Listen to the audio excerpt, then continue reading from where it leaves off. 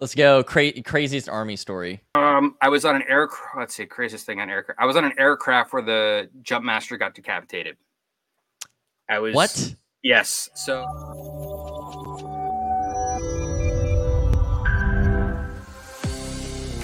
Welcome to the Present Fathers Podcast. This is the show that focuses on climbing the mountain of fatherhood together. We believe that dads matter. That's why this show is for you. So gear up, dads. Get ready. It's time to start climbing. Welcome to another episode of the Present Fathers Podcast. Tonight we are joined by Adam Wood. Adam is a father, has a very unique experience that he's going to share with us. He's an author. He's a veteran. He's got a lot of things to share, so we are super pumped to have him with us tonight. Brandon is currently making his way back from the airport as we speak, so maybe he'll join in later. Otherwise, we've got the standard crew here of myself, Dustin, and Justin, and we're going to get right into it. So, Adam, welcome to the show. How are you, thanks man? for having me on, man. I appreciate it. It's good to be on with you guys. Yeah, we've been looking forward to this for a while, and I'm very excited to hear your story. So why don't you just start kind of level set for everyone? Tell us about your family, how many you got and all that kind of stuff, and then we'll go into kind of the background and all of your experience and what you've learned through it. Yeah, I'm originally here from Connecticut. I grew up here, and unlike most people from Connecticut, I don't have a yacht or anything like that. I didn't have a country club. I don't even know how to play golf, if you can believe that.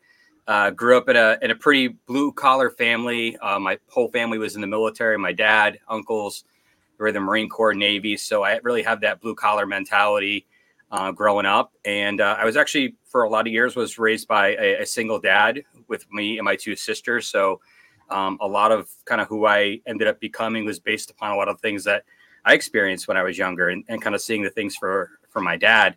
I've been married for 7 years now. I have a 5-year-old, soon to be 5-year-old son, who's just an amazing guy. And I'm sure we'll talk about his experiences and just really love being around my family and just, I'm really blessed to have them in my life and just everything. They're everything to me and just really enjoy everything about it. Yeah, I think we can all relate to just how rewarding fatherhood is. It's hard at times, but it's the most rewarding thing you can do. So why don't we take it back? You are an author of several children's books based off of your personal experience, your family's experience. So why don't you go just pre-birth? Just give us your story right from the start there, and kind of all the challenges that followed. Yeah. So my wife and I, a few years back, decided that we wanted to have children, but my wife suffers from a thing called polycystic kidney disease, called PKD. And that is a genetic disorder that happens, and her mom had it, her uncle had it, and basically about 50%, you have a 50% chance of passing that along. So it doesn't mean you're necessarily going to get it, but there's a high possibility of that. Her mom had a kidney transplant, her uncles had kidney transplants, as I said.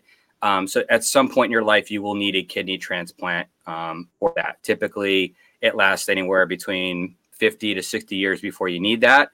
But my wife was really concerned about being able to pass that along.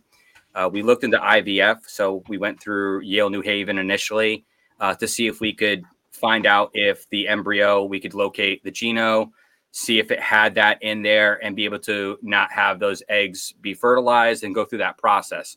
Unfortunately, going through a lot of those things right now, we noticed this wasn't the ability for us to be able to, wasn't at first the ability to be able to find those genes, but we still decided to go through with the process.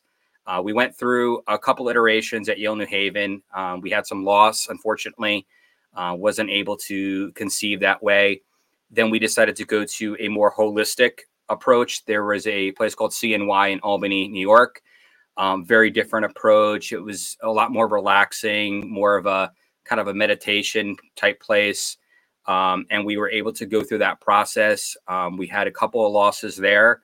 And then finally we got to the point where we said, this is it. If we aren't able to conceive now, then we're going to look at other options, whether that's adoption or just understanding maybe it's not our time or maybe we aren't meant to have kids.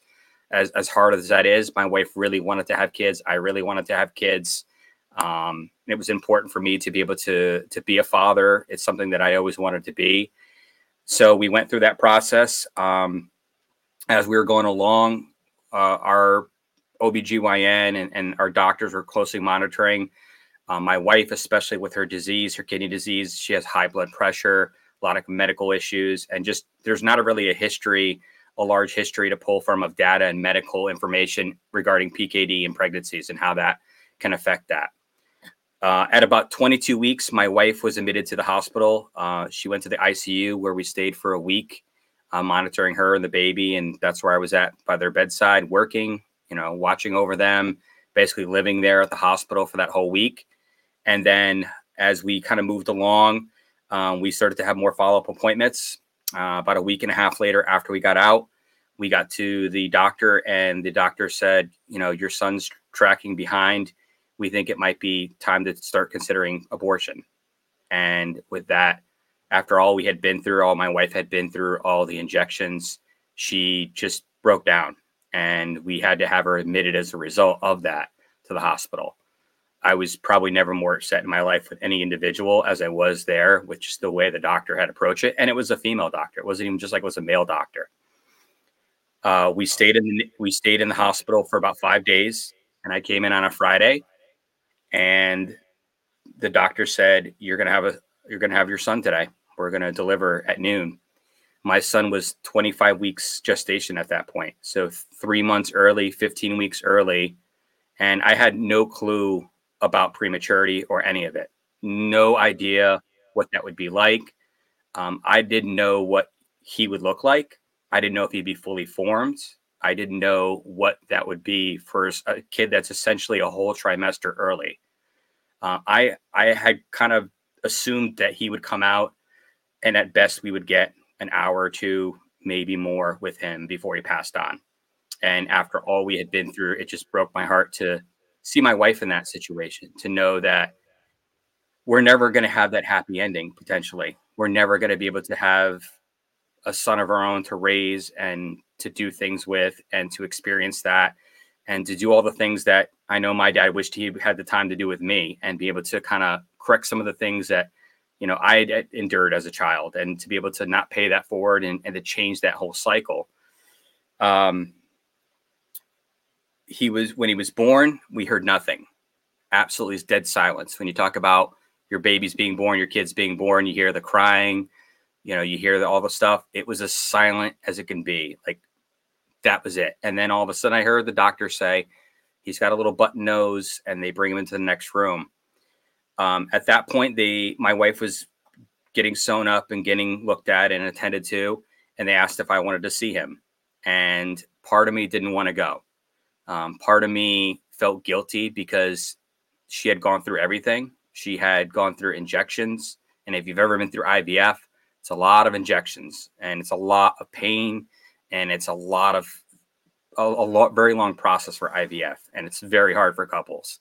And she had wanted to be a mom more than anything in the whole world. And that's one of the reasons why I married her, because I knew she would be an excellent mom. She would be somebody who would be nurturing and caring. She had a wonderful mom herself, and I just knew that would carry over.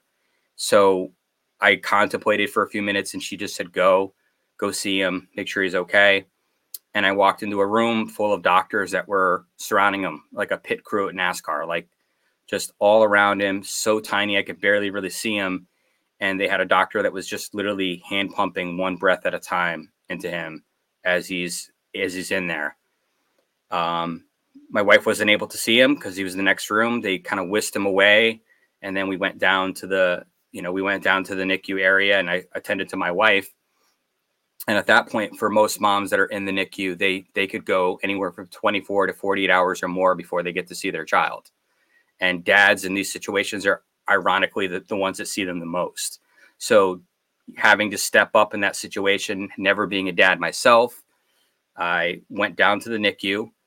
The staff there was wonderful, like the doctors and especially the nurses. They were wonderful, but I got to see a little bit of a tour before he got down there. I got to see other people and kind of get a feel for it.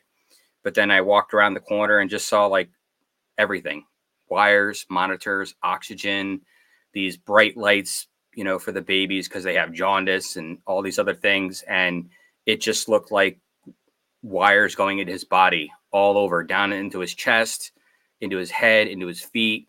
I mean, he was so small. He was 1 pound, 4 ounces, and he was just over 10 inches long. So I could literally put my whole hand over his entire body if I wanted to, and you wouldn't be able to see him.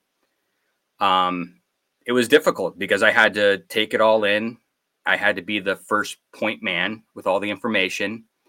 And then I had to communicate that to my wife, and I had to really practice that all the way up as I'm getting the information to go to my wife and try to communicate with her what was going on. But I had to really have a poker face because I didn't want to walk in and have her see this person that's in shock, that has this somber look on his face. So I practiced how I looked in the elevator, in the mirror, and I walked in and tried to stay as positive as I can and give her as much information as I can. And then eventually we were able to get her the next day down to the NICU. And it was hard for her because she didn't feel like a mom. She wasn't able to touch him. She had all these monitors, and there's all these other babies and the monitors going off and the alarms. And it's just not how you imagine your life as a dad and as a mom and dad starting. It's just, I wouldn't wish it on my worst enemy. It just wasn't how. And we went through that whole process. And, after about a week, we were able to finally hold him on our chest. And there's this thing they call kangaroo care. So you don't hold your kid like you normally would when you pick them up in your arms and you straddle them, and they're just right on your chest, and it's skin to skin, and it's great for them. But there's wires, and there's monitors, and there's breathing tubes, and this little baby is on your chest, and you got everything going off, and you're trying to be as relaxed as you can so that they don't feel that whole angst and anguish and everything. And it was the first time for the both of us that we felt like parents that first time. And I've talked with a lot of parents, and a lot of parents kind of feel like one of two thought processes: either get really involved and be 110% in and all of that, or be distant and not be interactive because they feel that if something happens, it won't hurt as much if I'm not as invested. And then there's the other train of thought of, I need to be fully invested because I'll feel guilty if something does happen and I didn't do everything I could have possibly done. So I think there's nothing wrong for any person that does that. You're in an irrational situation that nobody can tell you about and nobody understands unless you've actually had somebody in your life. None of the books talk about that stuff that, we all read and everything. Yeah. It was difficult because I'm experiencing this thing for the first time. And the hardest part for me was the fact how useless I felt in my life. I had been in combat. I'd been to war. I had seen all kinds of things, and I couldn't protect my wife or son. I couldn't do anything for them. I could not tell the doctors to hook up everything to me that's going to them, and to take the pain away, and to be the person that takes all that off. And that's what we want to do as men. It's in our inherent DNA. We want to protect our kids and our wives, and anything we can, we will do within our capacity. And it's the one place that in the very beginning, there's nothing you can do except be present. And even then it's hard to watch that. So, we spent a long time there, and I'll kind of stop there in case you guys want to, ask any questions. And certainly there's a lot more to the story, but that's kind of the first initial experience with that. And those first couple of days, what it was like for us as new parents. Yeah. That's just, it's, you talking about feeling helpless. I mean, I can only imagine, it, you know, that's just crushing at that point. And like you said, how do you prepare for that, right? No one ever talks about, oh, your baby's gonna be a preemie baby, right? Um, just, I mean, how long did it take you? Were you ever just stunned and like needed a day or something, or were you able to kind of just like power through? And also, was there kind of a de facto support group from all the other parents on the NICU that you guys kind of, you know, were each other's support, or was it kind of just you're a lone wolf? No, you are very much a lone wolf. And that's kind of why I started a lot of what I've been doing that, we'll certainly talk about, because one, it's either HIPAA. A lot of hospitals won't even allow you to talk to other parents that are literally telling you it's okay to come over and check in. And then you have COVID. So we weren't there during COVID, but a lot of families were. So you're very secluded. You're very alone. You don't know what to do. The support groups that are in place, if you're lucky, your hospital has a local charity or NICU support, a Ronald McDonald House, maybe that's there.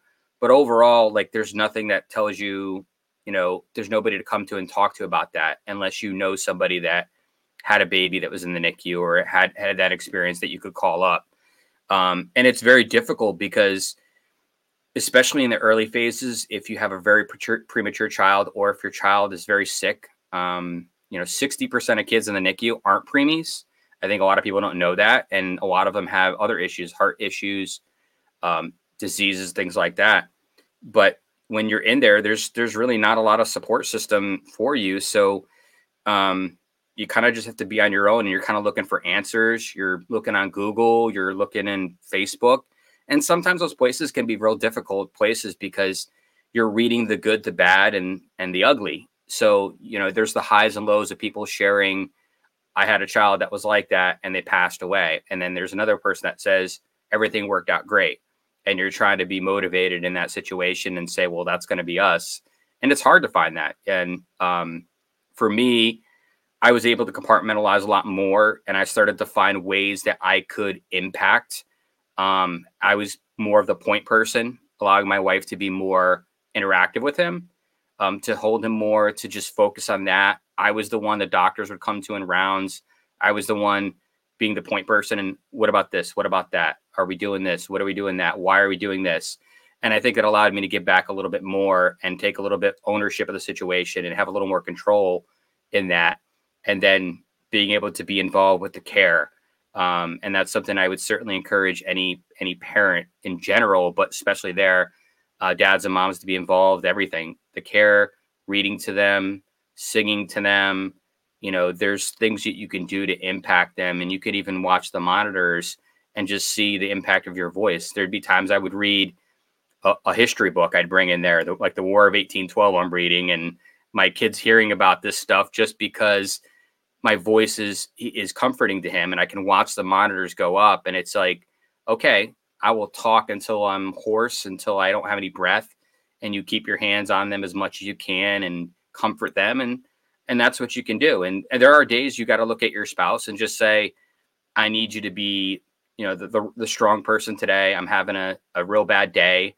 And for me, it was few and far between, but there were those days where I just said, let me be with him, and can you take, control of rounds and deal with the other stuff? And, when those days happened, my wife stepped up and was able to do that. And I think that's a big piece, is just being able to communicate with each other, what's going on, and not go into that 1,000-meter stare where you feel alone, and now your partner feels alone too, because you're dealing with your grief in a different way and what you're going through, and you're not talking to each other.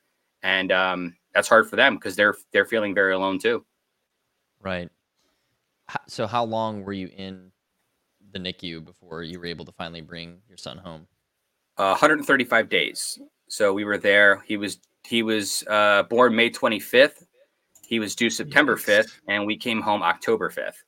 Wow. So we were there. We came home on oxygen, monitors, G-tube, feeding tube, cranial helmets, medications, all of that we had to learn. And then, we were there at home for a while. And a lot of his journey before he came home, most people didn't know he was born. We actually didn't tell a lot of friends and family, because one of the hard things that you have to deal with is when you announce that to the world and you tell people that you have a baby that's sick or it's in the hospital, you have the highs and lows of everybody and their mother reaching out to you. And imagine having to relive the highs, but also having to relive with every conversation the lows, when they have a bad day, when you're not sure if they're going to make it to the next hour, and you got 50 people texting you. So one thing I always tell parents is try to find a point person, a friend, a sister, brother, have them be the information flow. Tell everybody, contact them, and just give them the information. This way, it's just limits the need for that back and forth. And hopefully people understand that you just need to be there and to be able to relive that over and over again. It's hard, and there's a lot of ups and downs in the NICU. There are a lot of days where you walk in and everything's great. You will go out to lunch, come back from the cafeteria, and now there's 5 more monitors and 5 more devices in the room, and you can barely move. And then that changes, and then some of those get out there. So it's a marathon of being in there, and emotionally it wears you down. It's like running a 10 miler with a full 45 or 50-pound ruck on with all your equipment, like back to back. It wears you out so much, and you have to figure out how to take care of yourself mentally. And you got to find those little things that you could do to get you through each and every day, and one step at a time.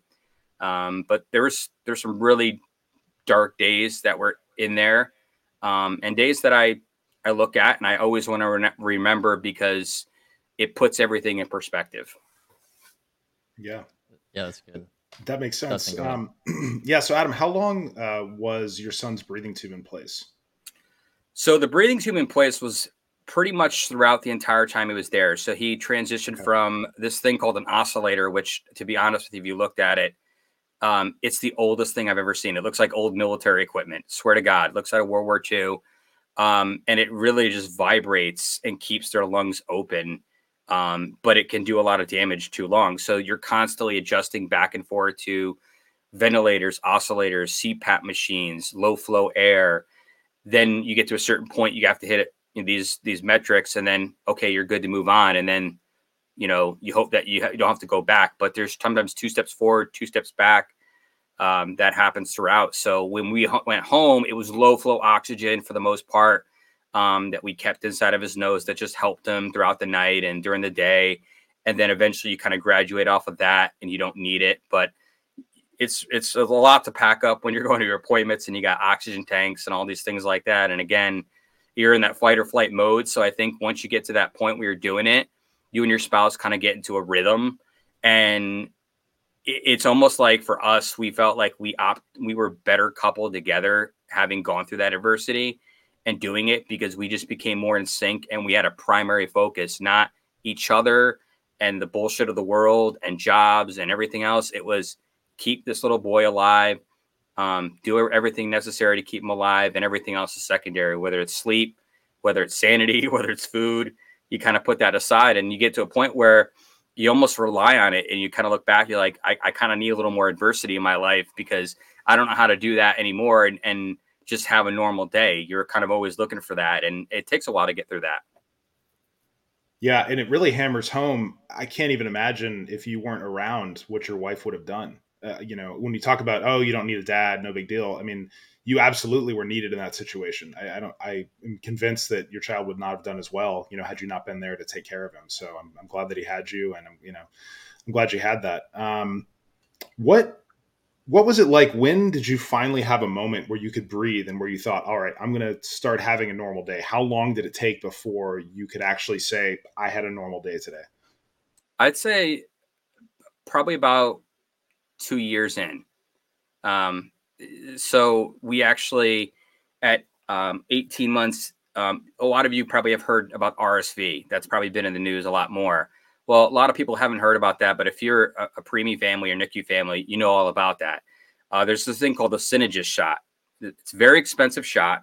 It's not like get a COVID shot, which is whatever they charge. We got approved for it this first year, and they typically give that to preemies. But the second year, they rejected it. Our pediatrician fought it, but by the time he fought it and got it approved, he got RSV. And he went to the hospital for 2 weeks during Thanksgiving at about 18 months old. So we had to deal with him being in the hospital, and that was almost as bad as being in the NICU, because now he was able to move around more.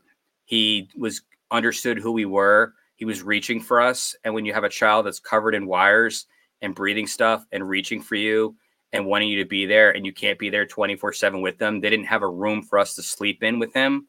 So you spent all that time. The staffing was way less amount. I mean, he was throwing himself into metal bars because they had him in this incubator. It was not an incubator. It's literally just an old style metal bars, because he would throw himself and he would get all kinds of welts on his head.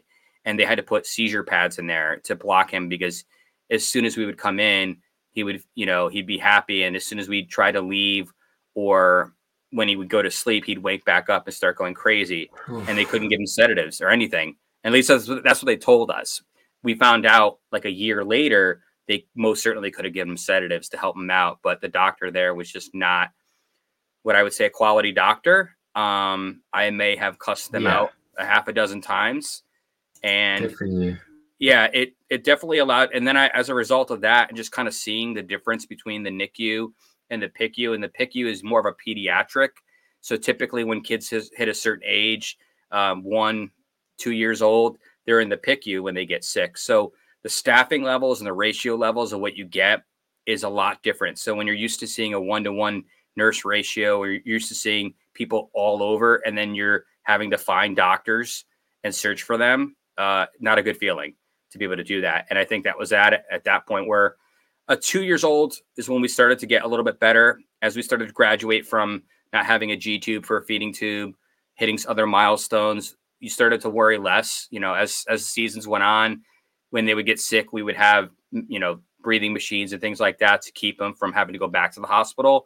So typically whenever it hit that kind of a year, like, we're cold and flu season, we basically were secluded. We were doing, social distancing 2 years before everybody else in the world was doing it. So we've really done almost a 5-year pandemic to a degree with our son being secluded. So it's been a wild ride.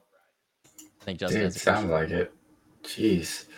So I guess my question would be, like I'm going through the first year and a half right now. My son, he's 14 months and he's just starting to hit some milestones. So I can't even imagine like being in your shoes. That would not only be torture for the child, it sounds like you had with your son, but it sounds like it was torturous for you and your wife. So I'm sorry you went through that, first and foremost. But secondly, I guess my question is like, did that take away from like some of the bigger milestones, or did it add to them? And like, when did your son's milestones, like walking and things like that, actually get to happen due to, what was going on?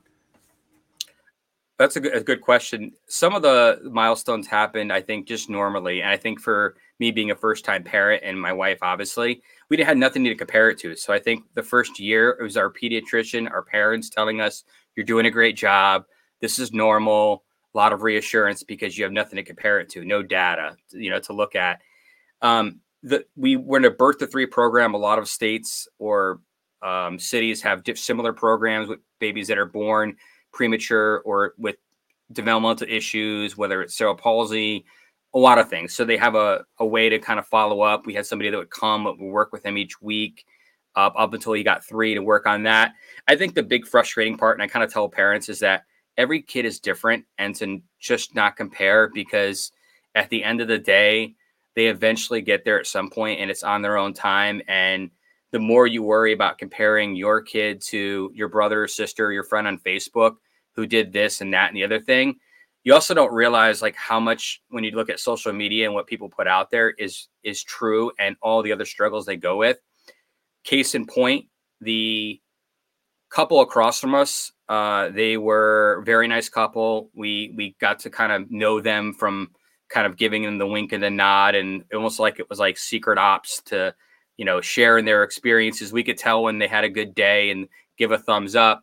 But they had a 25-week girl, and she went home way ahead of schedule from our son. And we looked at it and was like, what's going on with him? He's going through all these, he had a lot more stuff going on. And we just felt like, man, it sucks that we have to go through all that and they get to go home soon. A year later, we ran into them at his checkup, come to find out that she had a lot of developmental issues due to brain bleeds and other problems that weren't respiratory related. So while our son had respiratory issues, they had cognitive, motor skills wasn't able to even roll over at that point. There's a lot of things that they developed. So I always tell people, you never know what other parents are going through, because a lot of parents will get envious. They'll get jealous. They'll go into this mode where they're like, why can't it be me? I do everything right. I did all the vitamins. I said all the prayers. I did everything I was supposed to do, but everybody's journey is different. And, my son now, like, we work on a lot of things, but the dude puts together like 300-piece puzzles by himself and has a crazy vocabulary. But if I put a big wheels in front of him and ask him to drive it around, he'd crash it. Meanwhile, his cousin, who doesn't really talk much, is 3 years old, can drive that thing around like it's NASCAR and is up and down everywhere. So every kid, it's so completely different, and they're going to gravitate to one thing or the other. And that's great. And it's our job as dads to nurture that, to provide them more and more exposure to different things, to see what they do and don't enjoy. And I think that's an important part of that. It's just understanding that everyone's different. And once you get into that mode, I think it was easier for me than my wife. Then it's a lot easier to celebrate the milestones. And that's kind of one of the reasons I wrote the first book, was to really celebrate the milestones, because they are very unique. They are something that you grow to appreciate more. And when you're a parent that has dealt with so much in the beginning, everything seems so much sweeter. People that take things for granted, and then you look at your kid and you just look at them and you're in awe, like it's the greatest miracle in the world, because you knew what they had to get through to get there and what you had to go through. And it feels so much sweeter. So sometimes people take advantage of things, and yeah, that kind of will irritate me. Well, they'll take advantage of something, but they don't know any better, and God bless them that they didn't have to go through that. And I'm not going to hold that against them, but at the same time, I'm very proud of where he's come and what we've been able to do so far. So Adam, do you get any questions kind of over and over that are annoying? Like that just, you're like, why do people ask this? Like, I don't want to talk about this anymore. Like, has that come up with what you're dealing with? Not really. I think a lot of people really don't understand about prematurity in general. I think the general idea of the public is it's a baby that's born a little bit lighter, 3 pounds, 4 pounds.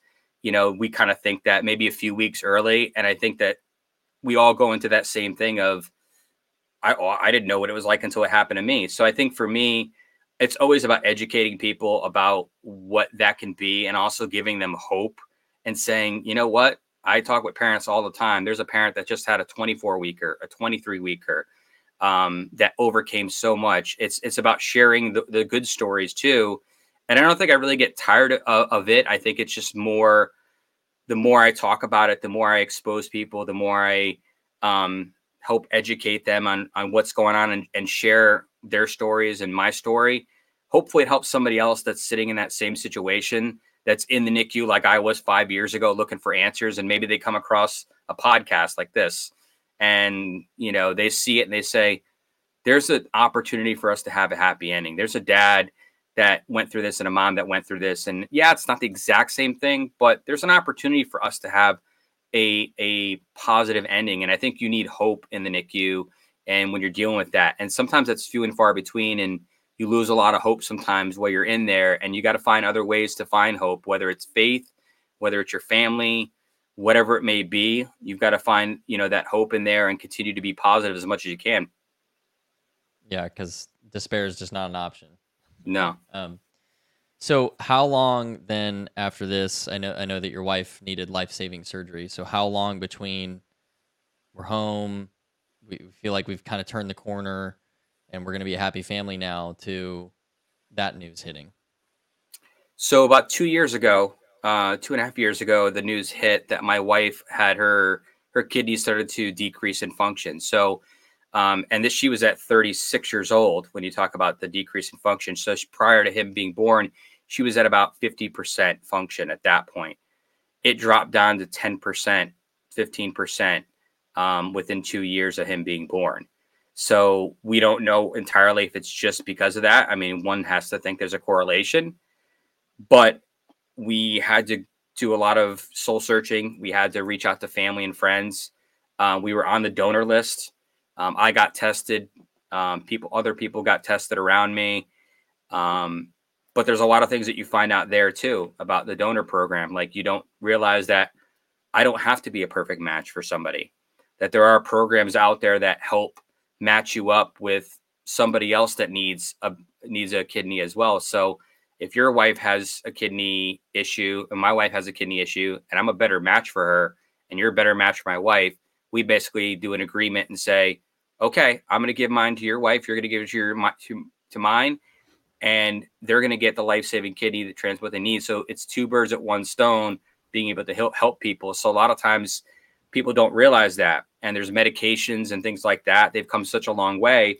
And at the same time, it's also, what happens with you when you give that. Oh, I think a lot of people get worried about that. And one of the things you find out is that, well, once you give a kidney or once you give an organ, you get bumped up on the national list as priority number one. Since you're a donor, God forbid something happens to you, get in a car accident, something happens. Well, you're already on that list. So you move ahead because you gave that, life-saving kidney to somebody else. So I think there's a lot of things where we try to educate people about that too. But yeah, we had a friend of hers, a coworker who herself had battled breast cancer, overcame that, and still decided to give a kidney to my wife because she was such a great match. And we just celebrated 2 years of her getting the kidneys. So that was another deal with COVID, having to be there in the hospital, coming out of that, and then having to be the caretaker for her for many months, take care of my son, taking care of her. That became a process in itself. And again, we went into the fight or flight mode, which for me, I felt like, home sweet home. Like that's kind of where I operate best You were sometimes. conditioned at that point. I was conditioned. The military had done this for me. So that I had a benefit on that. And so we got through that. And then she got to a point where she started feeling better. And it's good because now she can be more involved. She can be a mom. But it just felt like when that all happened, I'm like, really? I kind of looked at God. I was like, we went through IVF loss. We went through the worst possible experience in the NICU, back in the hospital, and then she needs a kidney. And I kept thinking, like, am I going to lose them both? Am I going to lose her? And it was like so many times of back and forth of I'm going to lose my wife. I'm going to lose my son. And I just felt like for a while that like the world really felt like it was picking on me for a bit. And I was just like, really, what did I do? I kind of looked at God and was like, I'm a really good person, I think. But at the end of the day, these things happen and you have to be able to just deal with the adversity and find ways to get through it and try to be as positive as you can. I would have been creeping in that coworker's window and like offering her water and being like, put that cigarette down. Hey, don't drink that bourbon. You don't need that. Take good care of that kidney. I told her, I was like, anything you need, bury a dead body. I don't care. I got a team of guys that owe me a favor. We're good. It doesn't matter. That goes on. And, I'm lucky to have her in my life. My dad even offered to give his kidney up and he's in his, 60s. And, just a lot of people step up and you find out that a lot of people in your life going through those experiences, whether it's what we went through with the kidney transplant or my son, it's the most unexpected people that step up in your life and really become your go-to people. And it's great to find those people and, to just have that relationship be built upon that. And, you can count on them and then count on you. And I've just had a lot of great friendships come out of it. And I've made a lot of good friends out of just kind of talking about it and meeting different people. That's cool, man. So I was going to actually kind of ask on that is now when you got the news with your wife, did you have, now that you're not like in the NICU and you kind of be somewhat back in your normal life, did you have more of a support structure at this point where it's devastating news, of course, but you're kind of alluding to like your dad and these other people stepping up, but not just from the donor perspective, but kind of just for you, as a dad wrestling with all these things? To a degree, I actually felt like, for a while we had to be alone. It was just the two of us. Like a lot of people were like, okay, we'll step up and help you out with your son with the medical stuff and be there. But at the end of the day, like not all of them were really there as much as they were like to be. So for a while, it's just her and I really getting through it all together. And that kind of be our foundation of our marriage. It's like the two of us, the three of us against the world. And, we had families step up, but I wouldn't say like the support system was overly amazing in every aspect of it. And I could go do whatever I want.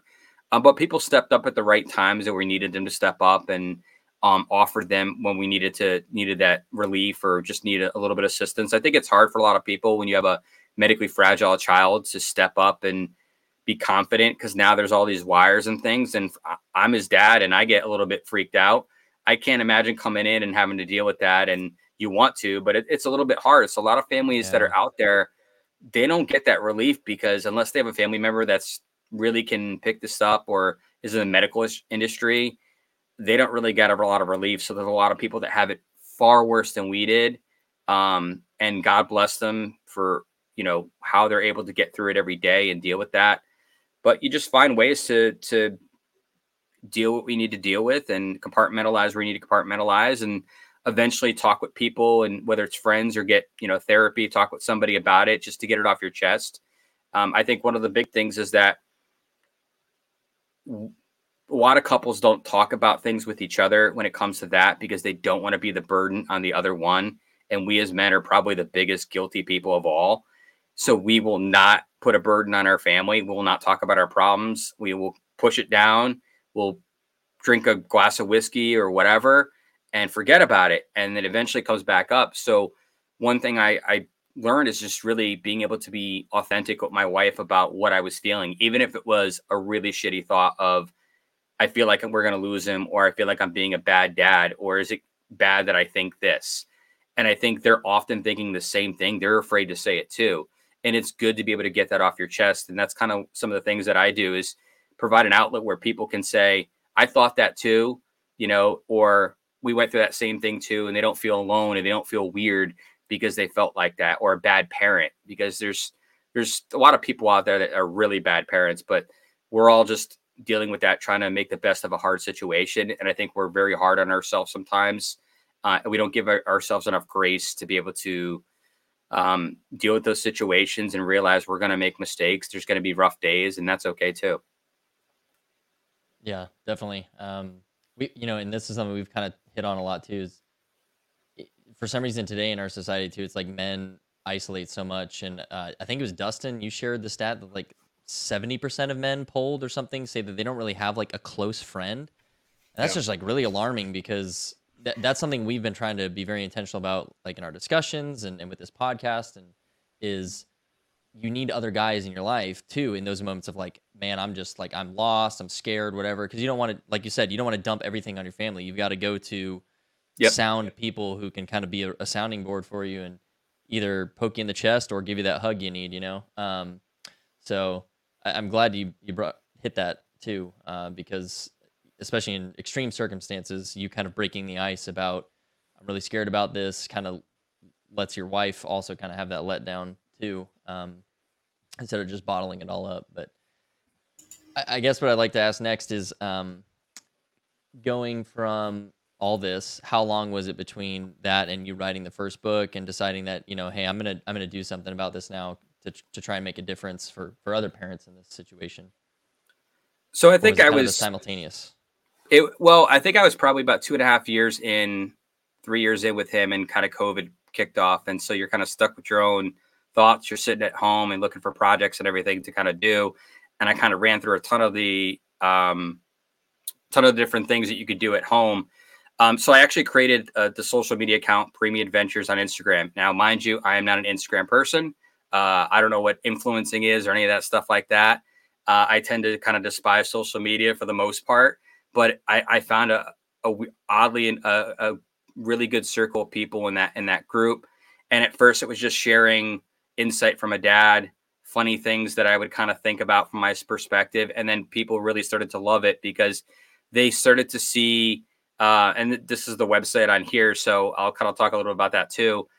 They started to see just how funny it was, and that they also thought the same things at different parts in their journey. So as I was chronicling our journey, what we were going through, I was creating different things for them to see. And people were just reaching out to me and saying, this is exactly how we feel. We're going through the same thing, and kind of creating a network of people to share in each other's adventures together. A place where you could come in, you could laugh, you could be your unique self, and understand that there's a parent out there that understands the same things that you've been going through. So I worked on the first book, which you have on the screen, Our Preemie Adventure. A lot of that came from the feedback and things I would create on social media, the funny things that I thought was just unique. And it's really a celebration of my son, but the milestones. It's a book about the wins, finding the wins in everything. Because when you're in the NICU, sometimes it could be a month and a half before you have your first bath. You don't get to wear your first outfit for 2 or 3 months sometimes, because you got all these wires and things like that. And these parents that are in there are experiencing that in a different way than anybody else in the world. The first time they get to, take a bottle could be a month or 2, 3 months, 4 months. Some kids can't take any bottles really. So they have G tubes like my son to get this stuff. So I looked at it and said, I want to create a book that has a variety of different things in it to celebrate those things. So a parent like me could say, there was a mom and a dad that had a 25-weeker that was born so small and they had a happy ending and they wrote this book. And it's to cheer the parents up. The book is so much for the parents than it is for the children, because you're reading it and you're getting teared up while you're in the isolate to your kid because you just experienced that milestone, or you have something now to look forward to because you just saw that and you're like, next week that's going to be us, and you count down that stuff. And then when you get home, you reread it to your little one, and when they get older, it's fun, it's funny, and your kid can look at it and say, this is what I went through, and this is your unique adventure, and this is what we went through, and it's not scary for them. And I think it's an ability for you to take back all the negative, all the bad days, and celebrate the good days. And I think that's what we don't do enough, is we dwell on the hard days, the worst days, and we don't celebrate the good things. And that's really, the first book was about celebrating those good days and being able to share in that and be able to have somebody pick it up and say, man, somebody sees me. And there wasn't anything out there at that point when I wrote the book. There were books about like preemies and from a medical perspective and stuff like that, but there was nothing out there and nothing to cheer them up. And I kind of wanted to do that. And it took a lot of hard work and a lot of research to figure out how to do this book and how to push it and finding illustrators and doing all that. But it was a awesome project, and to be able to do that. And the whole book has little things that are unique. There's the shirt that I have on right now is a shirt we wore in the NICU. It's in the book. The nurses and doctors that were like family are illustrated in the book. There's little things with my son, the little blue guy right here, you'll see. He's in every single page of the book. He's on the front cover of the book. And these are octopuses that they give kids in that are preemies because it mimics the umbilical cord and it comforts them. And that's something you don't find out till you become a parent. So it was about being able to share those little details that somebody, can say, man, this is exactly what our life is right now. But we have something to look forward to and getting to the end. And I think it gives them a little more hope than maybe I had when I first encountered it. And that's kind of where that first book started. Adam, did That's you so have cool, access to books or resources when you were in the NICU? Was there like a little library for you? So there was, I would bring things in. My mother-in-law would bring books all the time. We would constantly read, and again, there's so many great stories and so many books out there. I'm sure that you guys have a ton you love reading to your kids and everything, but nothing that had anything that was like what we went through in that experience. And I kind of said, it would be nice to be able to have something like that, something that just is exactly what we're going through, something that's we can appreciate. But yeah, they had a library in a lot of places now, and a lot of organizations. A lot of people I find out about, they do a lot of charity work. They give to different families. They create their own NICU library. They get donations.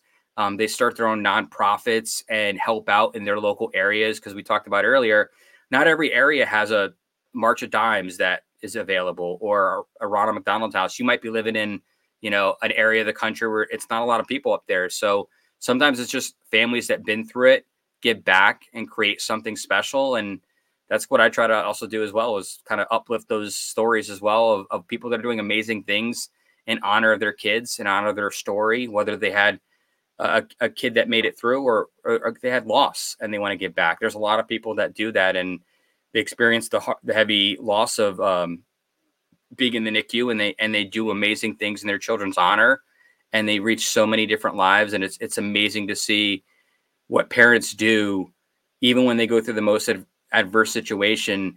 They come out on the other side and say, how can I help somebody else? And I think that's it's amazing. We don't hear enough of those stories out there. And I think it's all feel good stuff. And that's what I love with it. It's being on it. On my social media is all babies and dogs. That's pretty much it. Like, you look at it, it's all babies and dogs.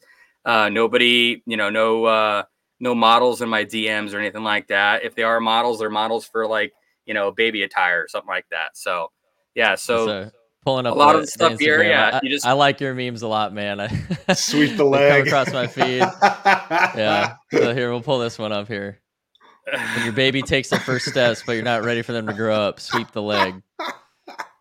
So Yeah, a lot of it too is as they get older, just generalized stuff for all parents. But yeah, it's a lot of different things we create. And I had one today where it was a reel with Captain America. It was that one right there, and a lot of the nurses loved it because it talks about like what it's like when they meet him years later, and they're watching them while they sleep all the time. And he's like, that's not too weird. I don't think I have sound enabled with sharing. I So, think but yeah, yeah, in the lower corner. yeah, I don't know if there. it's gonna come through my mic though or Oh, whatever. got it. So I guess we'll give it a shot here. Met you. I mean, I watched you while you were sleeping. It's an honor to meet you, officially. I sort of met you. I mean, I watched you while you were sleeping. Oh, and a lot of kids go back to the NICU years later, and they keep in contact with their nurses and doctors, and it's just a lot of things to create kind of an outlet for families to go, be able to laugh a little because you need a little bit of a cheer in the NICU when you're going through all that stuff. Yeah, man. I'll tell you what. I just saw a meme that had Bluey, and I am the biggest fan of that show. My son watches it every day, and it's so funny. The dad is hilarious. As an adult, I love that show. And I actually just, my wife and I are taking our kids somewhere to the beach soon, and she got me this like nice button down like Hawaiian shirt, but it's got Bluey all over it, and like the dad's doing the dance, and it's legit. So that's awesome. I love that. I love that show too, and I got into it recently. And again, I think it's more for me. I'm actually asking my son, "Do you want to watch Bluey?" Because I think it's relatable. Like it goes to the parents. It also makes it hard for us dads to keep up with him because now when my son sees it, he wants to do all of it. Like Heavy, the episode with the light feather, Heavy and Light. Yeah, he'll do like tickle. He's such a good actor. Like the dad is exactly, and it's like, man, I can't live up to this dog. Like, are you kidding me? But I think it's important to have those positive examples and things like that for kids, and a lot of good shows like that. Unfortunately, there's not as many good shows as there used to be now. So that's the hard part about raising kids nowadays is you really have to be cognizant of everything that they're watching, they're taking in, and also what you're saying around them. Because I'm at that phase right now where he is repeating everything. So, dealing with my vocabulary being limited and a lot of 4-letter words, I've really had to step up my game. And like, Daddy, what did you say? I said truck. I said truck. That's exactly. He's like, no, you didn't. The bad things the like, Army no, teaches you. One of the bad things the Army teaches you that you have to unlearn as a parent pretty quickly. It's hard. It's hard, man. Very, yeah. So we've heard your story now. I gave you a few kind of questions I wanted to get through, and then I want to just go. You had a lot of things that you suggested too we talk about, so I just want to open it up after those. But the first one was, what was the hardest part of being a preemie NICU dad? I think the hardest part being a preemie NICU dad was just really the fact is the lack of support for men in the NICU and out of the NICU. And that's kind of one thing that I've been working on recently with a lot of dads and using kind of social media to reach out to them and also provide a lot of content for them to kind of uplift them. And like, you guys are heroes too. And you guys are an important piece and encourage them to be more involved in everything. And there's just not a lot out there. Dads are kind of in the background. And I think they do that now, whether you're a preemie dad or not, or NICU dad. Sometimes we get pushed to the background, and it's, mom's the point person for parent teacher conferences or anything else like that. And I think it's just one of those things. It's a shame to have that. And so for me, I really wanted to be more involved. I've had dads that have reached out and they've talked about how they created their own small group of men, out in their NICU where they go out for beers once a week now, even after the NICU, and they talk about sports or they talk about whatever. And there's a lot of things that you deal with because when you're dealing with all that, you're also dealing with your relationship, you're dealing with work, you're dealing with the balance of that, the guilt of having to go back and forth to the NICU. Most dads are working full time while they're having to go back and forth there. So there's a lot of things you have to juggle. And then if you have multiple kids, you have to do all that. So how do you find that time? And I think there's just not a lot of support systems out there for them. And even the organizations that are out there, the major ones, they're very lackluster in it, and the ones that you find out there, they got a once a month club, maybe once every 2 months. And dads were busy. If we missed that once a month, we don't get to talk to somebody who's been through it for another month or two. And, there are other dads that are out there that I met. One of my friends, Alex, he's got a social media account. He works in Texas. He's a dad to a preemie, big old burly guy covered in tattoos, big old beard and everything. And he does speaking engagements, talks to parents, advocates for kids. He's trying to get more dads involved, and he and I are working together to try to create a network for dads that's more sustainable, where they can come in and just have a place where they can come in with other guys and talk about whatever. It didn't have to be the NICU. It didn't have to be anything. It could be for sports for an hour, but it's with guys that have been through what you're going through, understand you. And, there's not a lot of things as well for mental health. I talk with a lot of NICU nurses and doctors. I've done interviews with them. There's not a support system for them either. And they see kids every single day and they experience loss and it hurts them. And there's not mental health for them. They just have to go on and go to the next patient, and they have to compartmentalize that. And that weighs a toll on you. So when you think about the lack of resources that are out there, there could be a lot more, but sometimes you have to be the change, and you have to do it in small spurts, and from a few become many, and do those sort of things. And I think there are a lot of dads out there. So hopefully they're encouraged to do that, but, also to be involved. Don't be afraid to get in there, to push mom aside gently and hold that kid, or change that diaper, or tell that doctor he's being a jerk, and, get in his face and tell him, I'll meet him in the parking lot if he doesn't give the care that he's deserved for his kid. I mean, maybe not threaten them, but you get to that point. So that's one of the biggest things I saw in there, and it still continues, but hopefully we can change that. Yeah. I like how you said gently move your wife to the side. Yeah. Like, yeah. Get up, You can't throw mama bear out. That's not going to work. No. Yeah. We all really resonate. That I'll speak for the other guys. That's why we started what we're doing right now. Is we just felt like there's nothing out there for dads. We're like an afterthought almost. So, we got to do our little part to try and change that. And so I just love how you took the initiative to take all of your experience to pay it forward and hopefully make a lasting impact. So appreciate you being very candid about that too. I know this is, it's a very tough thing and very personal thing. So for you to just be very open about it is also leading by example, because that's another thing I think that most dads don't do. Like you said earlier, we stuff it down and just don't talk to anybody. And part of making it better is taking action with it. So the next one's a little bit just generalized. If you could only give one piece of dad advice for just all dads in general, what would it be? It's going to sound corny given the people I'm with and the name of the podcast, but be present, be involved. There's a lot of dads that didn't have great examples, or they had dads that had to work. We all grew up with a different situation at home.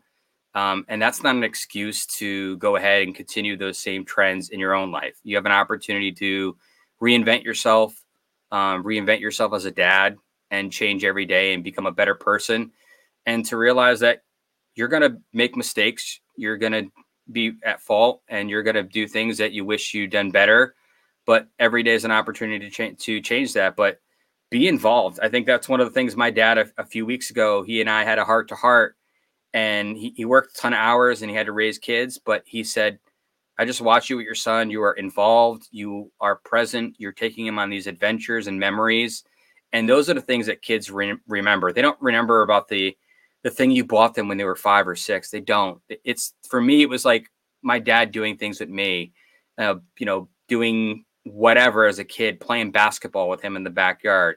I don't think about what I got for Christmas. I couldn't tell you what I got any Christmas really, other than He-Man when I was like 7. That was about it. Other than that, I think it's just, you have to be present and involved. And I think that goes to every single dad out there. Don't be the status quo. Don't be what everybody says a dad is. A dad can be so many different things. We are Renaissance men. We can be involved. We can be passionate about a ton of things. And we're not just go home, drink a beer, go to bed, and that's it. I think that's, if you're using that model, you're doing your family a disservice, and you just really have to, I think when you're just more involved, you get more joy out of it. And when you see your kids having a great time and they're laughing and everything, that's the best part. Absolutely. Love it, man. Appreciate it. And final of the kind of canned questions we had for you was, what is the most surprising thing you learned through all of your NICU experience? I think the most surprising thing was just more about how far we've come with babies and just being able to keep these babies alive, and what we're able to do with science, and just how many people are actually impacted by it. 1 in 9 people in the US alone has a premature child. And then that doesn't even include kids that have other things that are outside, as I talked about. So 60% of the NICU is not preemies. And everyone kind of thinks the NICU is that. And it's just not that. My own niece was born with heart issues. So she was a full term, had a lot of heart issues when she was born. So I became the go-to person for my sister when it was talking about the NICU. My niece had twin preemies, so they were in the same NICU. So I think that was just, there's a lot of things you don't realize, but I'm also amazed just by how far we've come. And every year it seems like the viability and the ability to have a quality of life for kids gets earlier and earlier, which is fantastic because it gives more people the ability to have a happy ending, have a second chance or a first chance at being able to be a parent. So I think that's some of the things that surprised me the most. Very cool. All right. Well, I've asked a lot of questions. I'll let the other guys jump in here and we can just kick it around with really anything. But before we do that, just Adam, appreciate you coming on and just being very transparent about your story. And I do want to take a quick second for those watching or listening. Please check out Preemie Adventures on Instagram and also preemieadventures.com and get involved. And if this is motivating you, or you know someone who's kind of going through this, go educate yourself so that you can actually be helpful to them. So, all right, guys, let's open it up. I'm going to jump in here. Yeah. So Adam, you grew up with a single dad. How did that affect your parenting style? Did you go into this thinking I'm going to do this or that? Because, I had a single mom, so I had a lot of ideas about what parenting should be, because my dad wasn't around. So I'm curious if you had anything specific because of that. So for me, I think it was more of taking the things that I knew that were good things and positives and putting that into my parenting and who I am as a person, and also learning from the mistakes as well. And I think being able to identify those and move forward. My dad had me as I was a cautionary tale. I was 17. He was 17. I was actually born when I was in the Marine Corps, boot camp. So my parents were high school sweethearts, you'll say. So he was, by the time he was 38 years old, when I had my son, I was already out of the military and it was was deployed at that point on my first deployment. I didn't have my son until I was 38. So I was a little more established. So I kind of knew what I wanted. I just knew I wanted to be more established because back then for him, it was hard being a single parent, trying to raise 3 kids on top of working. You're not always able to be present. There's a lot of hardships, a lot of things that you have to do without sometimes because of that. And I knew that I didn't want to be in that same situation. I wanted to have an environment where my son or my daughter could grow up in and feel it was stable. That was one thing that I lacked quite a bit, was stability at times growing up. And my dad did his absolute best. But at the end of the day, I think we're all craving that. And when you're in the military, it's not as a stable of a life. Sometimes you're kind of moving around. So for me to come back, I kind of looked at those things and said, I want to do this and do that. My dad had an unbelievable work ethic, honest man. And I think those are the things I took with me.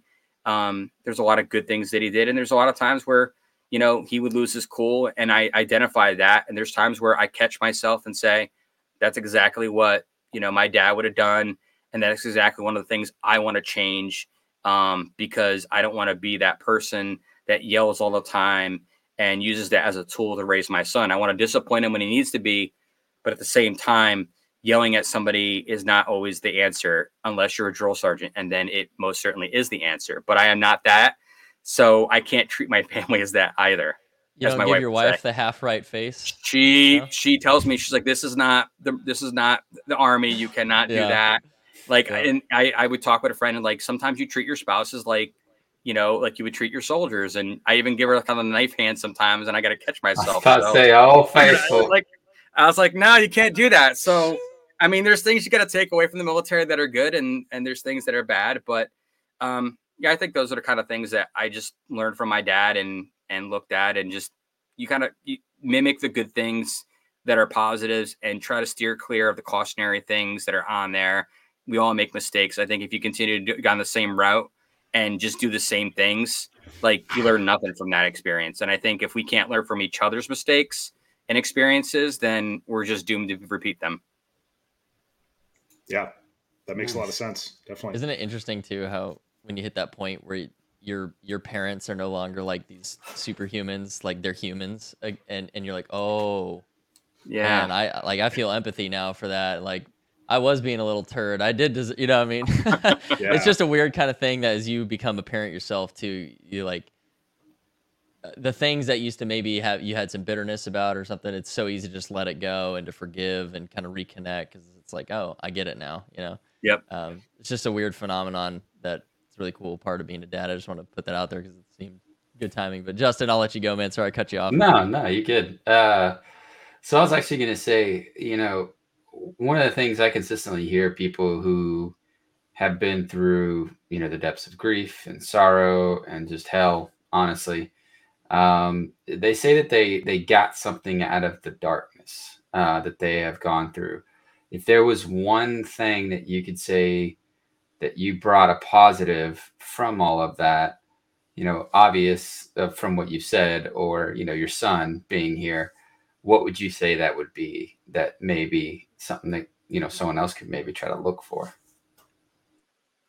I think, you know, sometimes we sit there and we question God's will, and we sit there and we go through some of the worst parts of our lives, and we sit back and we blame God for everything, and we blame them, and we say, why did this happen to me? Why did this happen to me? And we have to listen, and we have to understand that there are reasons for everything, and there's a way that we can take the grief and the things that we've been through and to make them be meaningful. And I think for everybody there, you're just trying to always find how you can make that meaningful. And sometimes it hits you immediately, and sometimes it doesn't hit you for years later.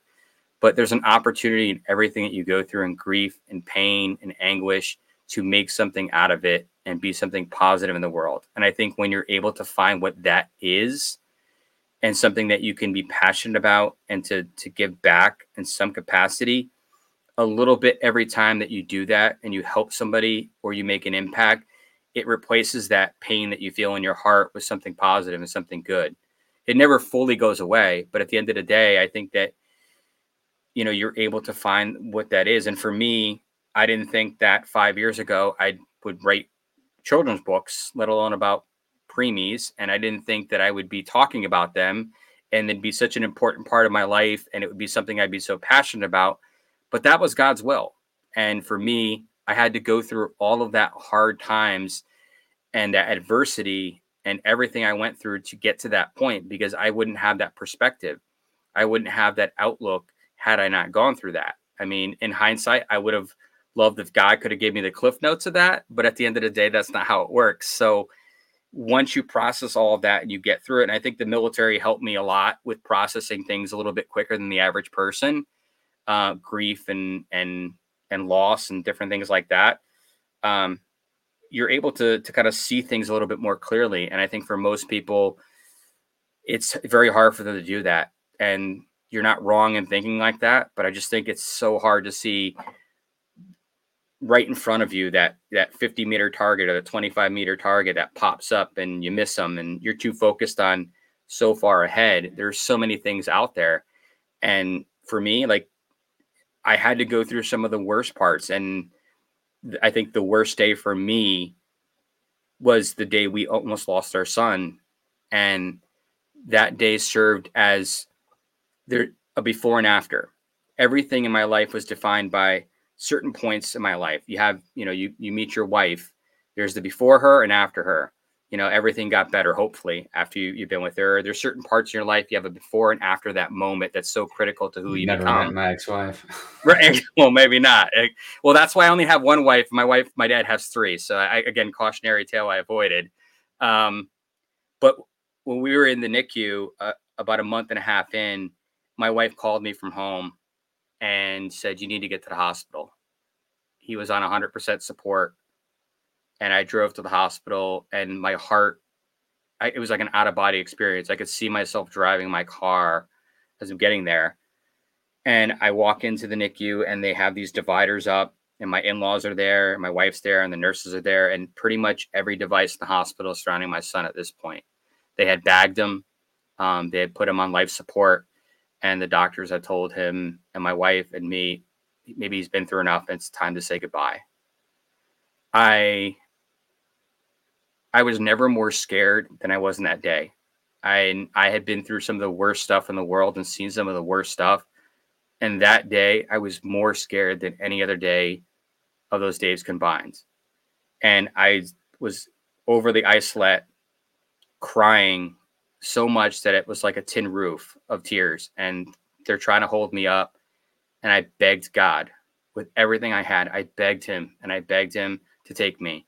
I begged him to let him have a happy life. I begged him for mercy. I begged with everything I had.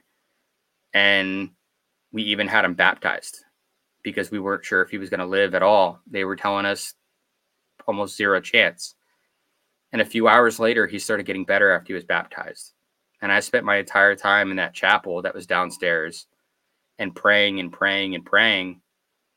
And he slowly got better and slowly got better incrementally, and less monitors and less machines day by day. We could have had a different ending then. We could have had the worst day of my life, but I look back, and everything that is not that day doesn't mean anything in the grand scheme of things, because it wasn't that day. If I'm not reliving that day, then it's not that bad of a day. And I got a second chance. And for me, I look at it, and if God decides today to call my number and say, "We made a deal, you told me this," I'm fine with that. You know, I've come to terms every day is an opportunity for me to spend one more day with my son that I didn't think I'd ever get. So for me, it's about extending that period and making it be meaningful now, and to say, thank you for sparing my son. Thank you for giving us this opportunity. Now I'm going to pay it forward and give back as best as I know how. And I just ask God every day, like, how else can I help? How else can I help other people? Because when I'm able to do that, it makes everything a little bit easier. It makes that day a little bit easier to think back to. And it also allows me to be more empathetic to others and to other dads and moms, because I know they had those days. I know they might have had multiple days like that. And for me, it's changed my outlook also on how I view things. The things that I once had a viewpoint on, I no longer have that same viewpoint on after experiencing all of that. Like, it's completely changed you. It changes you on a very genetic and real level on how you look at life and how you perceive things and how you appreciate things. And, you know, I think that in some way can be a positive, because it makes you a much better person. Yeah, I mean, it's like post-traumatic growth, right? Yeah. It forces you to be better. I kind of wanted to ask you just it's an interesting question. We had a previous guest who had undergone extreme trauma. Just his whole family was gone like that. And he said that he doesn't really think you can graduate from trauma. And it's just something that, you know, it's always, you're always going to have it. You can learn from it and grow from it. But it's always going to be there. And I was just curious, like, you know, what's your take on that, given all of this, just the ups and downs and the roller coaster, not just with your son, but with your wife too. You know, do you agree with that, or do you have any different point of view maybe? I think that it always is going to be there with you. It's a present part of who you are as a person. When we go through these trying times in our lives, it's part of us. And for the good or bad, it is part of who we are in some capacity. I do think that you can grow from it. I think that there's a cure and something that you could do, or you can give back enough or donate enough of your time or save enough lives that's going to replace that trauma or that pain. I don't know. I don't think that's the case. I think that you'll have it with you. How you manage it is up to you, and what you do with it is up to you.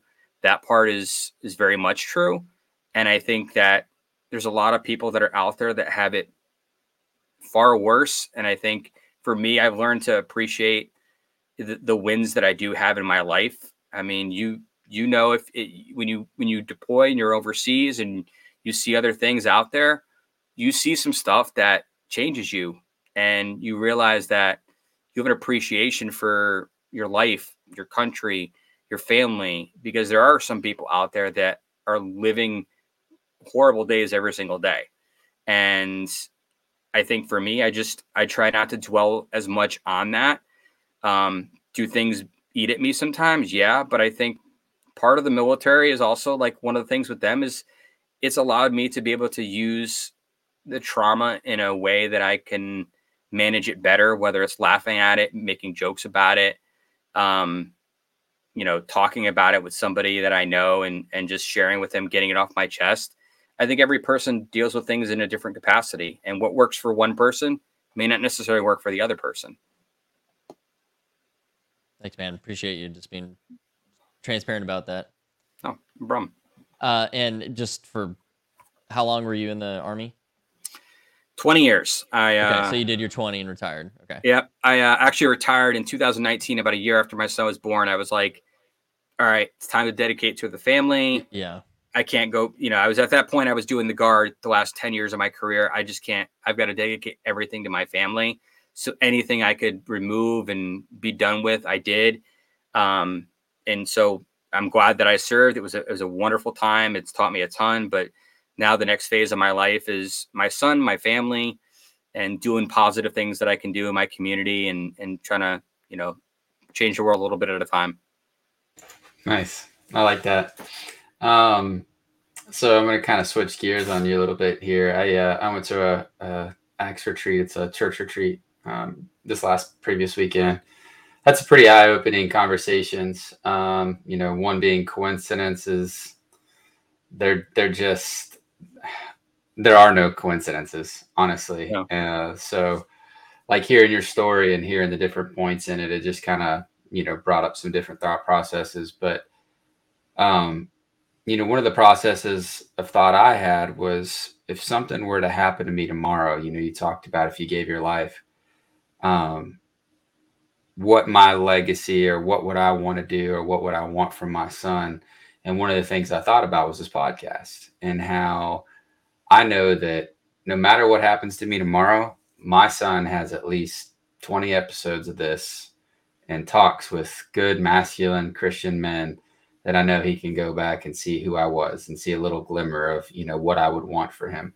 So I guess my question to you would be, if, even if it wasn't tomorrow is your last day, but if you just knew that there was something you wanted for your son in this life, what do you think that is, or something that you could give him as well? I think just being able to give him memories that he can look back on in a positive, and to know that his dad loved him more than anything in the world and would do anything for him. And I think that's all what any of us want, is to feel the love of our dad, and that genuine love. And hopefully that's the legacy I leave for him. And he looks back and he tells his friends how awesome his dad is, and how they laugh and spend time together, and that we're best friends. And if that can be it for me, that would be a wonderful thing, and for me to be able to do other things to add to that, to have books to be able to help out that started with his story.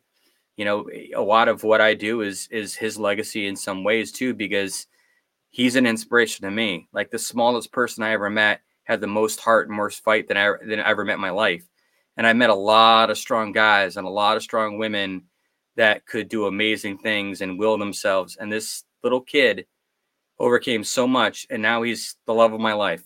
I was telling my wife the other night, it's like, I asked him, is it weird that I love him more than I love you? And she said, I don't think it's weird. Like, it's a different kind of love. Like, you love your wife in a different way than you love your kids.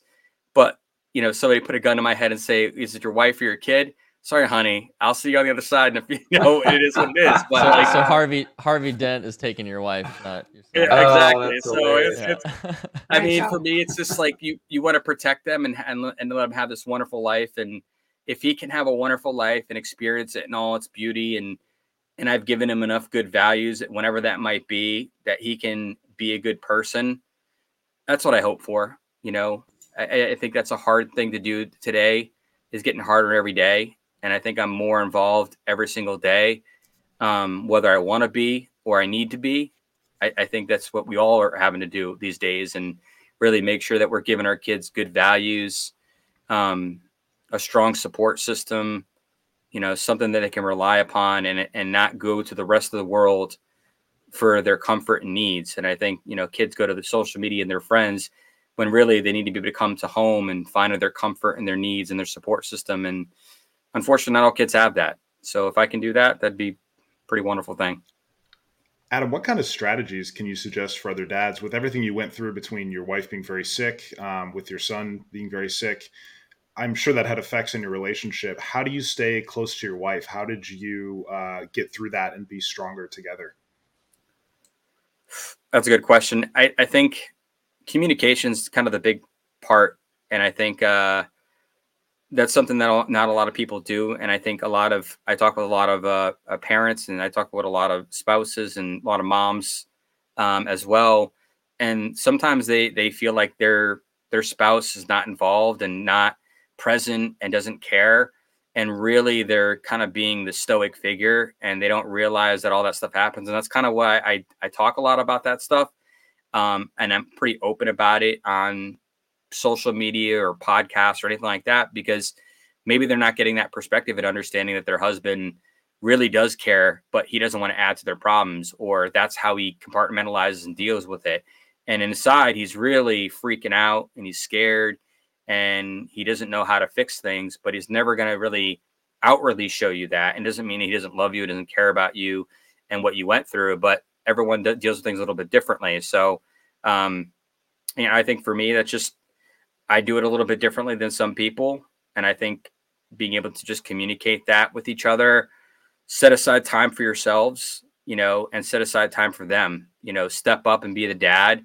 And hey, go have dinner with the girls tonight. Go do this, go do that. Go take some time for yourself, and I will handle everything, feedings and everything else that goes on. You got to be able to, in some ways, when you got to romance your wife at different phases, but sometimes romance could be just getting her away from the kids for an afternoon so she can be herself and watch her stupid shows that she tries to watch with you without anybody being there and It yelling must be at her British and television, right? Exactly. The white trash television that they watch that they try to get you to do. But you got to do those things with each other and work through it and communicate. And communication sometimes can be very hard for men. It's not our strong suit at times, unless we're, talking to each other. And most of the time it's we're making fun of each other. We're joking around, and that's how we talk. And that's how guys are.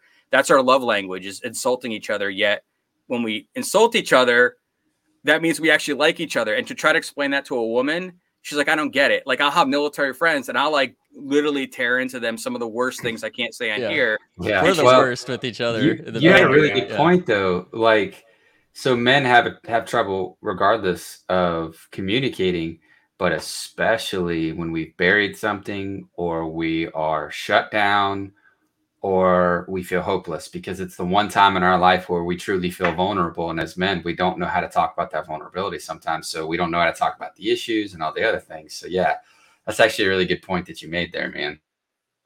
Yeah. I do think earlier you had a good tactic, though, it's not dishonesty, but it's also like you're being transparent about that you're struggling, but it's also in a way that,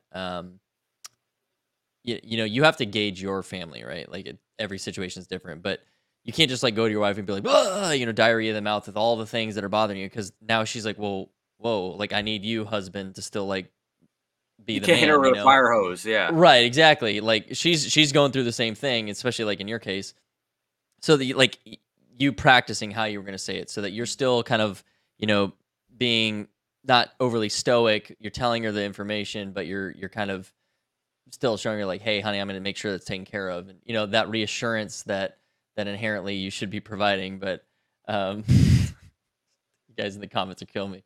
But yeah, I think that's a very good tactic that men need to realize, because I think some guys fall into that trap of they just share everything, and it's like that's not helping the situation. You're just only building the anxiety. So there's a level of you need to kind of filter it in a way that it's honest, it's truthful, you're being transparent about if you're struggling, but it's also in a way of like, but it's okay, you know, I'm gonna take care of it, or I'm gonna get so and so to help out with it, or whatever, right? Whatever the topic is. But I think that was a good tactic, and I just want to call that out because I think that's a lot of people struggle with that. It's either nothing or it's all of it, and you got to find a happy medium.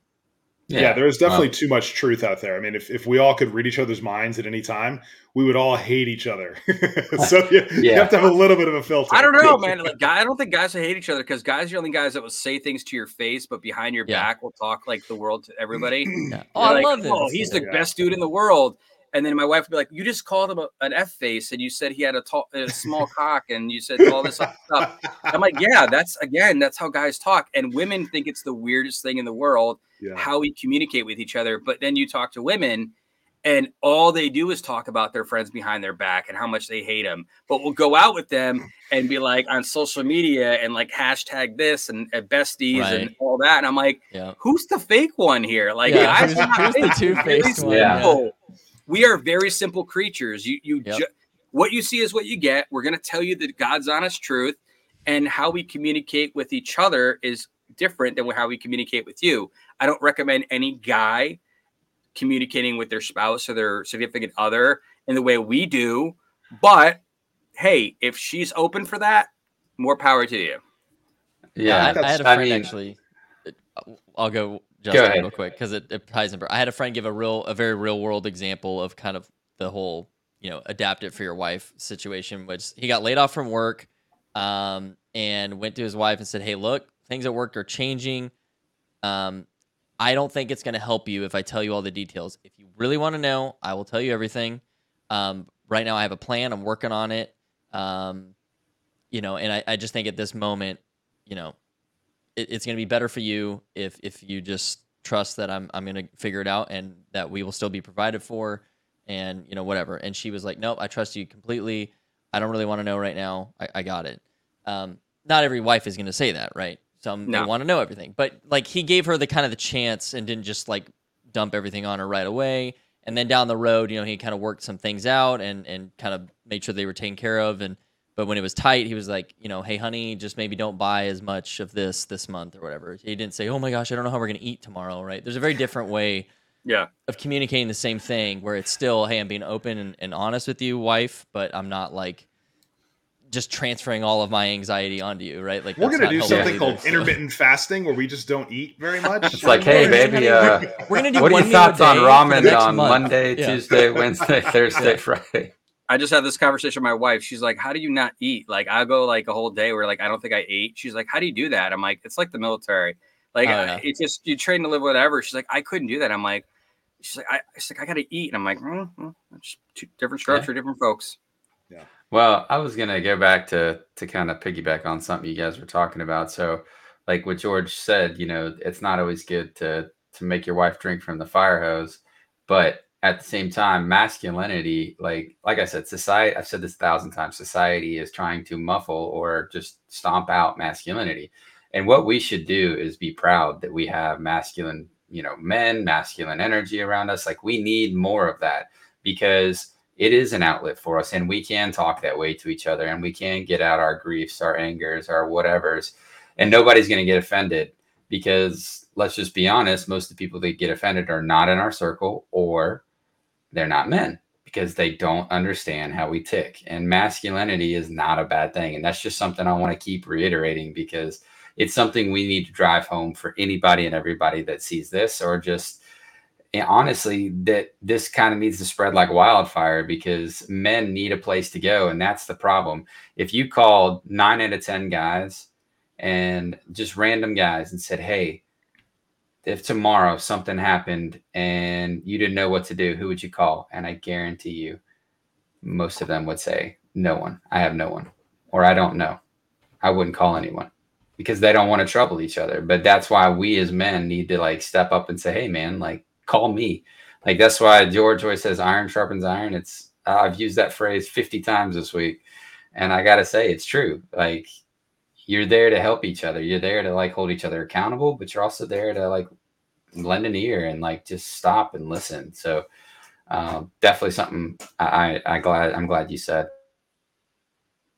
Yeah, it's important. I agree. There needs to be more masculine individuals out there, and being able to, you need those people because they take charge of situations, to help facilitate things.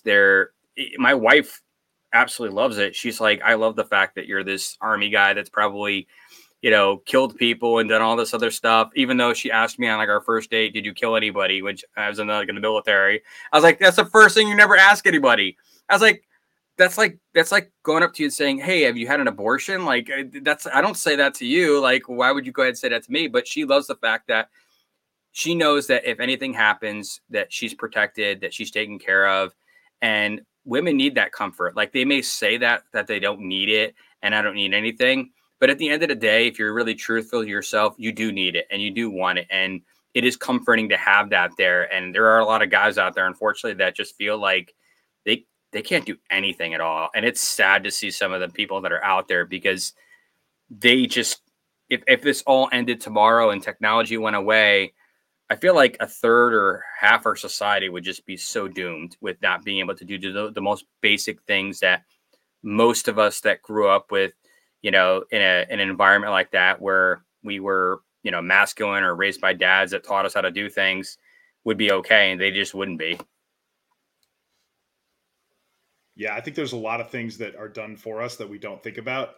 And when someone does something for you all the time, you just go, oh, no big deal, right? And then all of a sudden you have to do it yourself and you realize, wow, I really did not know how to do that, until you actually have done it yourself. So that's a key dad skill is, teach your kids those basics.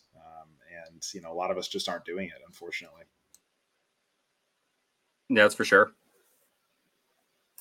All right, guys. Well, I've speaking of having to get stuff done, I got an early morning tomorrow. So, Adam, real pleasure. Looking forward to chatting again soon. Thank you so much for sharing everything. I learned a lot. I didn't cry once, so I crushed it. I'm very proud of myself. Didn't happen. Had a few moments. I had to, bite my tongue a little bit, but wow, it's a powerful story, and I'm so happy that you get to be a dad for your son. It's beautiful. So, thank you. I appreciate it. It's good meeting you, man. Absolutely. All right. Later, D-Money. All right, Dustin. Yeah, so I'm going to shift gears. Oh, that view looks weird. We're going to change that. There we go. That's better. Let's go. Craziest Army story or like craziest thing that you experienced in the Army. I was on an aircraft. Let's see, craziest thing on aircraft. I was on an aircraft where the jump master got decapitated. What? Yes. So I was in I was on an aircraft on Sicily drop zone. We were up in the air. And the jump master that was at the time, he was a jump master training school. So he was in jump master school, was doing his door checks. And part of the door checks is obviously, hangs out. He's doing his 1 minute, 30 seconds, checking on the ground. He went to lean out the aircraft. His reserve caught on the edge of the aircraft, deployed when he pulled in, and it pulled him out. He caught his neck right on and severed his head. His body dropped, and then his head rolled out the door. And I was in the back of the airplane. I really couldn't see what was going on. But my buddy was jumper number 1 and was right there and saw the whole thing. And so we had to land the aircraft on the drop zone. Nobody knew what was happening. Take off all of our gear. Nobody jumped out. And then we had to go walk and find the body and the head on the drop zone. Wow. All right. That's definitely one of the weirdest stories I've ever heard. Wow. Yikes.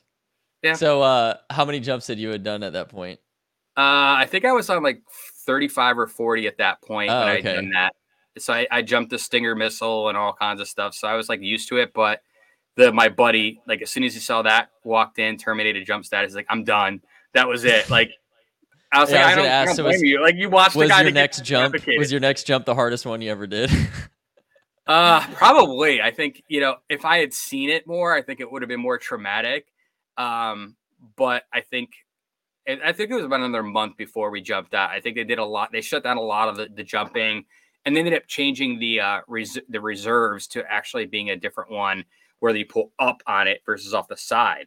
So that came as a result of that incident and others years later. So, yeah, that was definitely an experience in itself. And, you know, we've had kids that we've had Afghanistan. We've had some stuff where landmines were supposed to be cleared that we dug up, and they were clearly there, and dug up some landmines accidentally, and lots of other fun things that I will reserve for a later date with more alcohol and friends around. So, right. Wow. Jeez, man. That's wild. I mean, it I don't allowed even know where me, to go like, after that one, man. I was my wife's like, so it's like, if you deal with all that stuff, everything else is kind of relative to a degree at some point. So it doesn't really bother you as much. And so, like, it goes back to like having a dark sense of humor.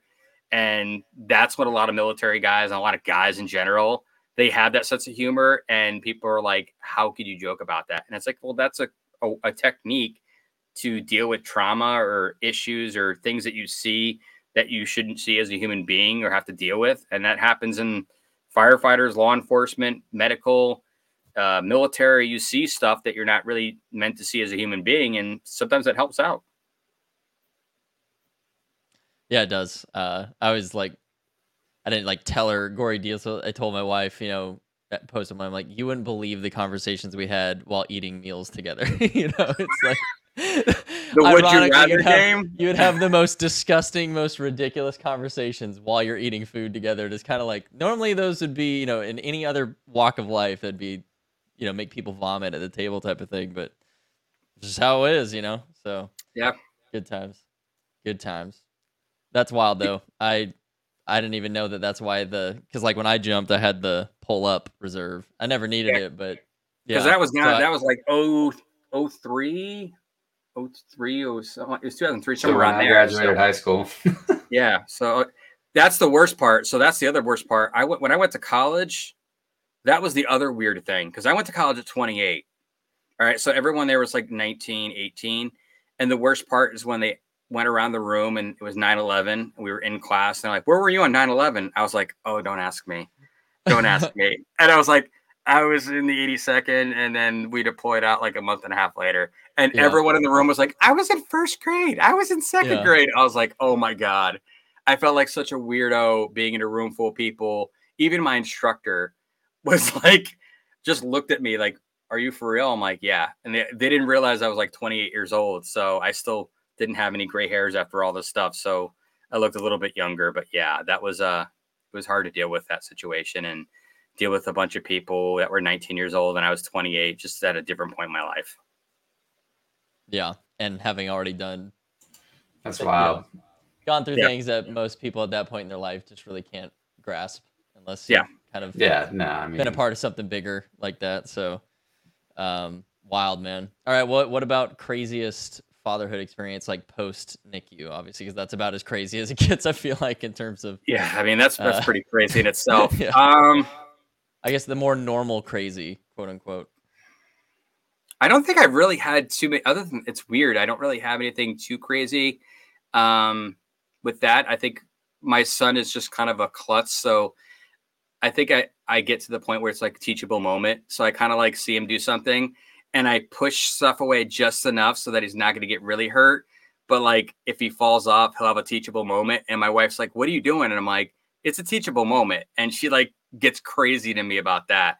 But I was like, we went through all that. Like at this point, we can't just coddle him so much. So I don't think we've had anything crazy as a parent. I think we've had, blowouts that are ridiculous that my wife called me and was like, come home quick. And like, there's poop everywhere, like on his head. And you're like, how did this happen? I am in that phase right now. Yeah. And the like, infamous what color punani. is this? What consistency is this? How did this even happen? I think, nothing like that. What about you guys? I just came home from the retreat and my wife and son were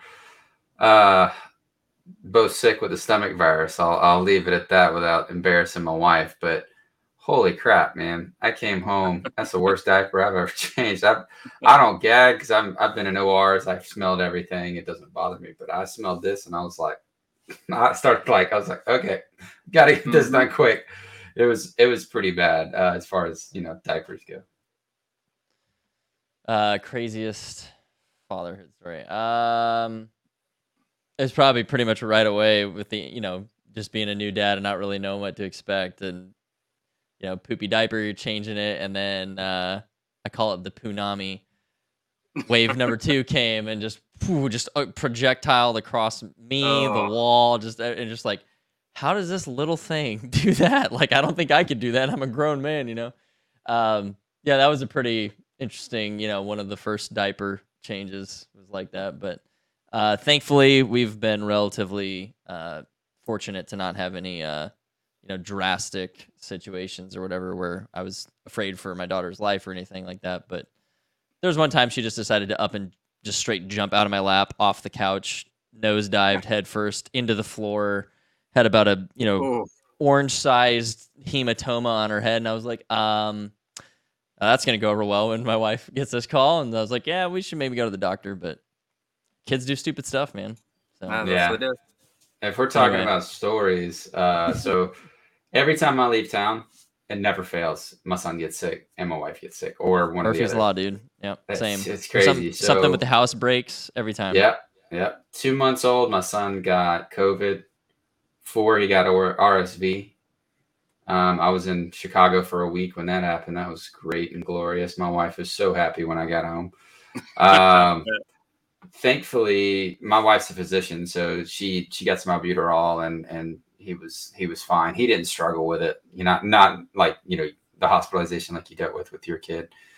There's a lot. We were very fortunate. COVID, and I mean, he sounded horrible with COVID, was just miserable. But I mean, we never hospitalized him, so we were very, very fortunate. There's other parents who've had horrible stories, but I will say that the birth was not a pleasant experience. Everyone talks about, oh, it's the best time of your life.